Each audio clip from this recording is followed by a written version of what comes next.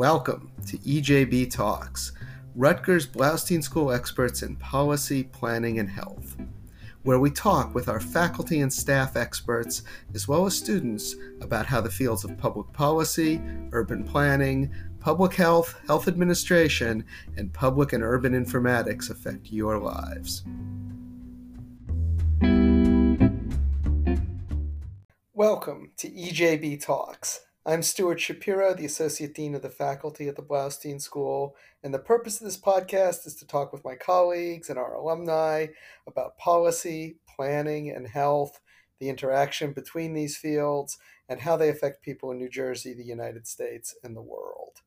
Today, I'm very happy to have Professors Radha Jagannathan, who is our professor in our nationally ranked urban planning program, and Michael Camaso, a professor in the Rutgers Agriculture and Food Economics Department. Together, they run the Rutgers Nurture Through Nature program. Welcome to the podcast, Radha and Michael. Thanks for having us, Stuart. Yeah, thanks. Radha, let's start with you, since you're my Blaustein connection here. A lot of your work has been about evaluating government programs to improve social welfare. How'd you become interested in this? So this is something you probably don't know, or many people don't know, but I had my start at Rutgers back in 1983, working as a project secretary at the School of Social Work. And I was working on a project that involved evaluating the efficacy of the welfare system, particularly the training program that was given to frontline workers, the public welfare system in Essex County. So coincidentally, Michael was hired as the methodologist for the project, for that evaluation work. And that's when we met. So we've been working together since 1983. Wow. So he has known me since I was yay high. Surprisingly, I'm still yay high. Yeah, so for the audience, Radha's not much more than yay high right now. So I worked on that project, and slowly my functions kind of expanded from being secretarial to research assistants, and then I became a research associate. And at the same time, I was also going to school, so I was taking classes in regression and stuff like that. And I had a unique situation where I could actually relate classroom learning to actual project work, which involved evaluating social programs. So that's, I think, how I became interested. I was kind of, indoctrinated into that field by Michael Camaso. So that's how I began. And then, soon one thing led to another, and there were other projects. Once you have this evaluation toolkit mastered, you could just bring it in just about any substantive area that you're called to do work at. So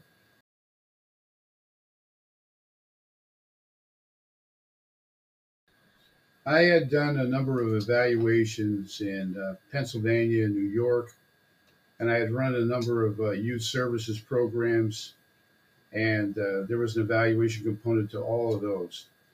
And when I was finishing up my PhD, I had a number of job offers, and one of them was to come to Rutgers, and part of it was to evaluate the public welfare system of Newark, New Jersey. And this was a pretty high-profile project, and that's, as Radha said, that's where I met Radha. And I've always been interested in this accountability factor, and basically trying to get hard evidence of whether or not a program worked or not. And in ag economics at Penn State, we learned a lot of statistical methods, a lot of methodological techniques, I guess you would say, to evaluate programs. A lot of that had already been done in agriculture for years and years. And bringing it to human services was something that was interesting to me. And that's what I ended up doing. And we kept on doing that for years after that. Ever since I've been here, in 1983, I took some time off and I came back again. The long and short of it, we've evaluated millions and millions of dollars worth of programs on the federal level, on state levels, basically in human services, employment, and at education. Very local levels too, like New Brunswick, for example. And that's how we got into Nurture Through Nature and some of the issues, because it all appears to come back to human capital development, especially for young people. Young people that don't do well in school end up in some of the other systems we looked at, like the welfare system, the criminology, and the corrections systems, the child welfare systems in DIFAS. It all starts with the schools, and it ends up badly for a lot of young people, and they end up in those systems. I definitely would love to explore some of those things a little further, but I know we want to focus a little bit on nurture through nature here. So let me turn to that. Maybe we'll come back to some of the program evaluation stuff, depending on time. But can you, for the audience, explain what nurture through nature is? Sure. It's an after school and a summer program, or what it commonly comes under out of school time programs, OST programs. And we founded the program to help bridge the gap between more affluent school districts and the New Brunswick school district. So we could provide the same kind of quality education focused on STEM learning for kids either after school and more intensively during the summer. So that's basically what it does. It just improves their academic grades in math and science and language arts, and it also is aimed at increasing their interest in STEM disciplines, whether they want to move on to higher education in STEM fields or to join the labor force using in STEM careers.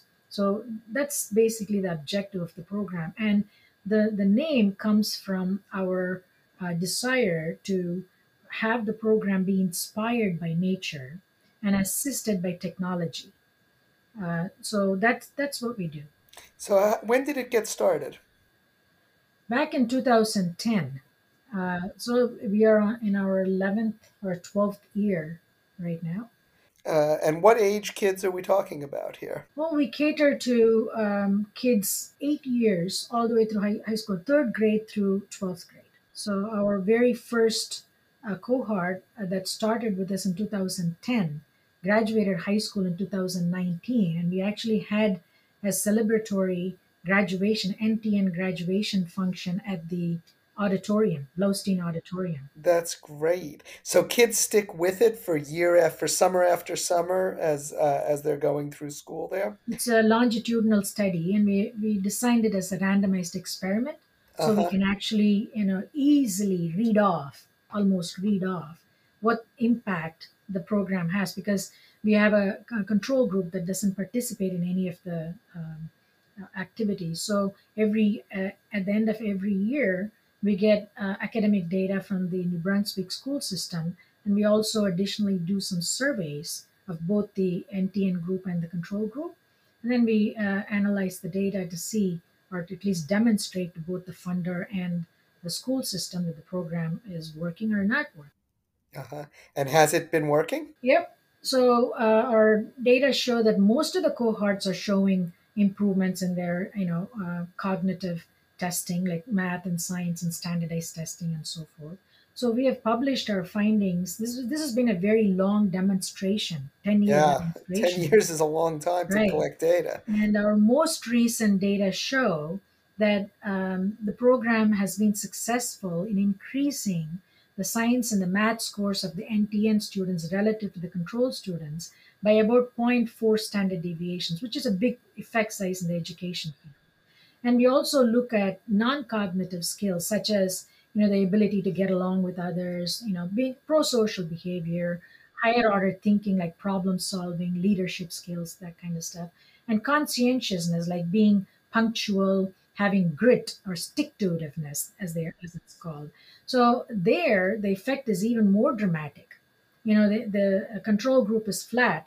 The NTN group is like up, like that zero point 0.8 standard deviations. That's great. I know Mhm. grit was becoming a very big thing in education policy Yep. about maybe middle of the last decade, a decade ago, though, or so. It really sort of started to pick up there. So that's great. So you said sort of through exposure to nature and technology.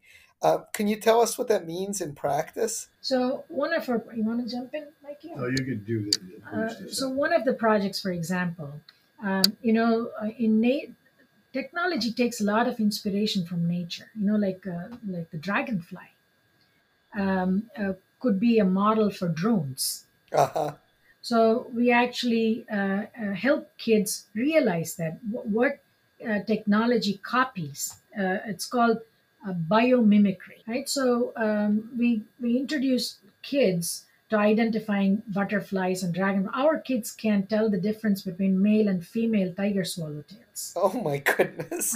between monarchs and Viceroys. viceroys, which look very similar to the naked eye. So these kids, so our objective is to really train them in classification, identification, which really forms the basis for critical thinking. Critical thinking can't exist in a vacuum, right? You need to have a knowledge base that you can use.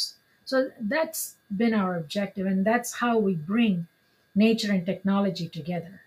Gotcha. I see. And That's we very have a cool. ton of hands-on experiments that people from the physics department, faculty from the physics department, people from the nursing department, people from biology department at Rutgers, they all come in and do hands-on experiments with our kids. Oh, that's wonderful. So tell us, I mean, I guess now some of your earliest kids are in college. Do you continue to track them? Do you have success stories? Are they about where they are now? Sure.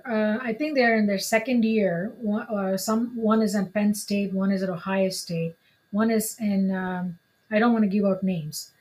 One is in Fairleigh Dickinson, another one at Rider. There are four of them at Rutgers. One at the Rutgers Engineering School, Uh-huh. and they're all doing really well. And anytime we want them to come and talk to the younger cohorts about their own experiences and how important it is to attend each NTN session, they will come at the drop of a hat.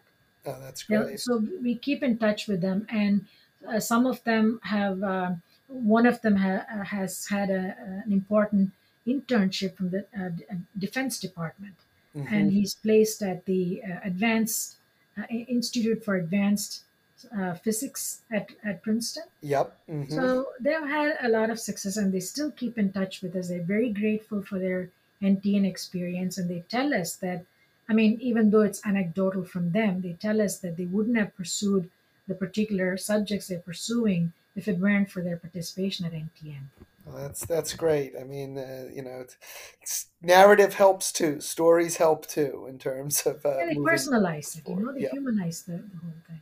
That's absolutely right. So I have to imagine that last year was tough, right, for the program with the pandemic and such. How did you deal with that? How has 2021 been different so far than 2020? Well, we switched, just like we very much did at the Blaustein School and elsewhere at Rutgers. We switched completely to remote learning, and because the public schools had also switched to remote learning, there was a lot of screen fatigue among the Yep, students. So my we had kids to, have it. I can tell you that much. yeah.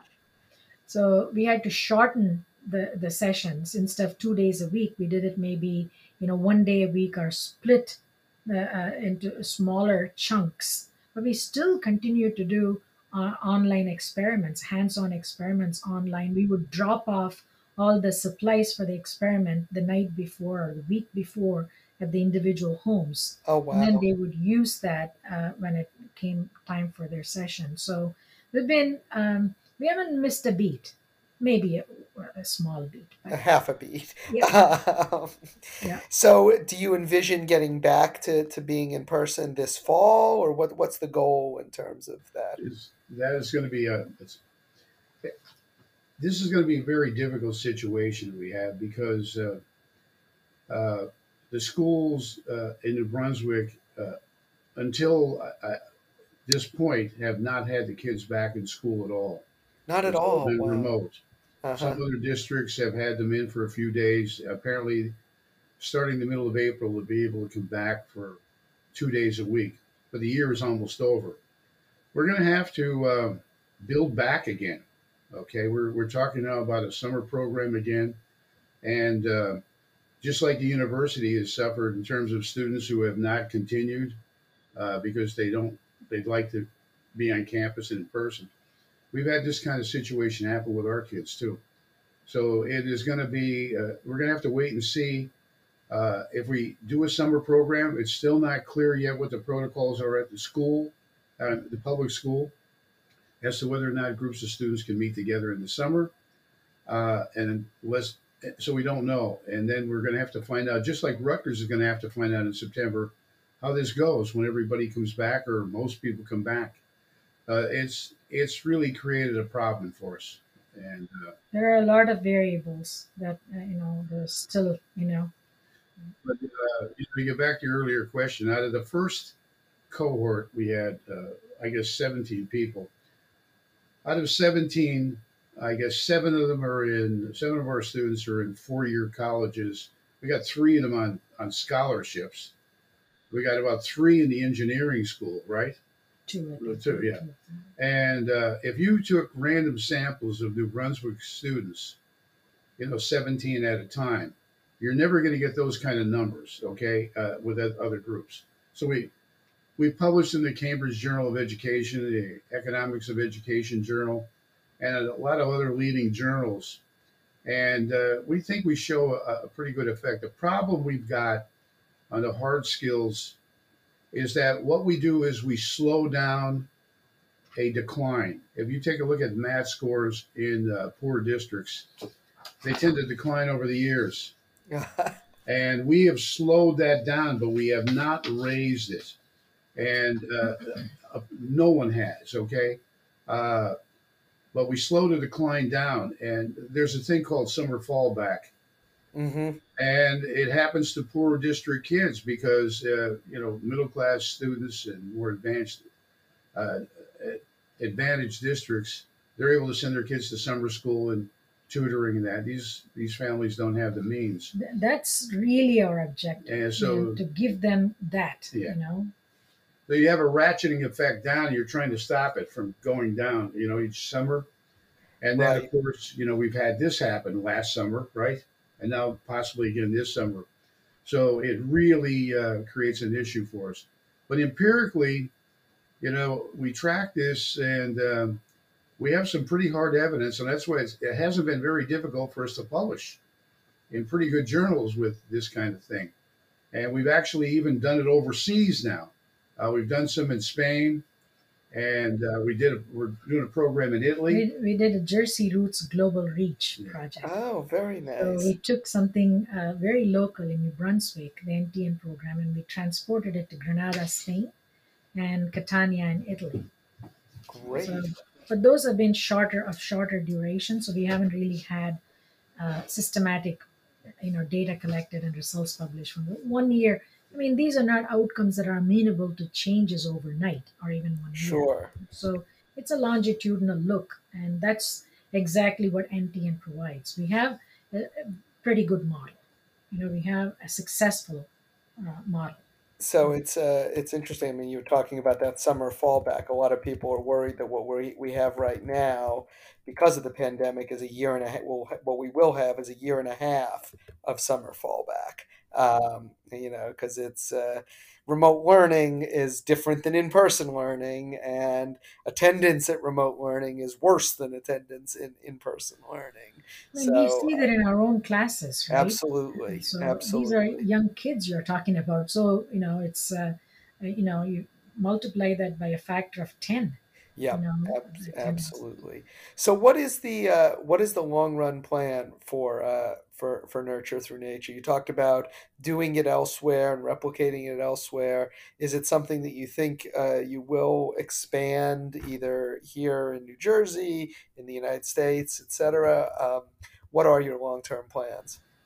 That's definitely in the works. So we have been, I mean, the year, of course, has set us back with respect to, seeking funds to expand the program. But we have every intention of selling this model or marketing this model to other school districts because we have, our data is pretty robust.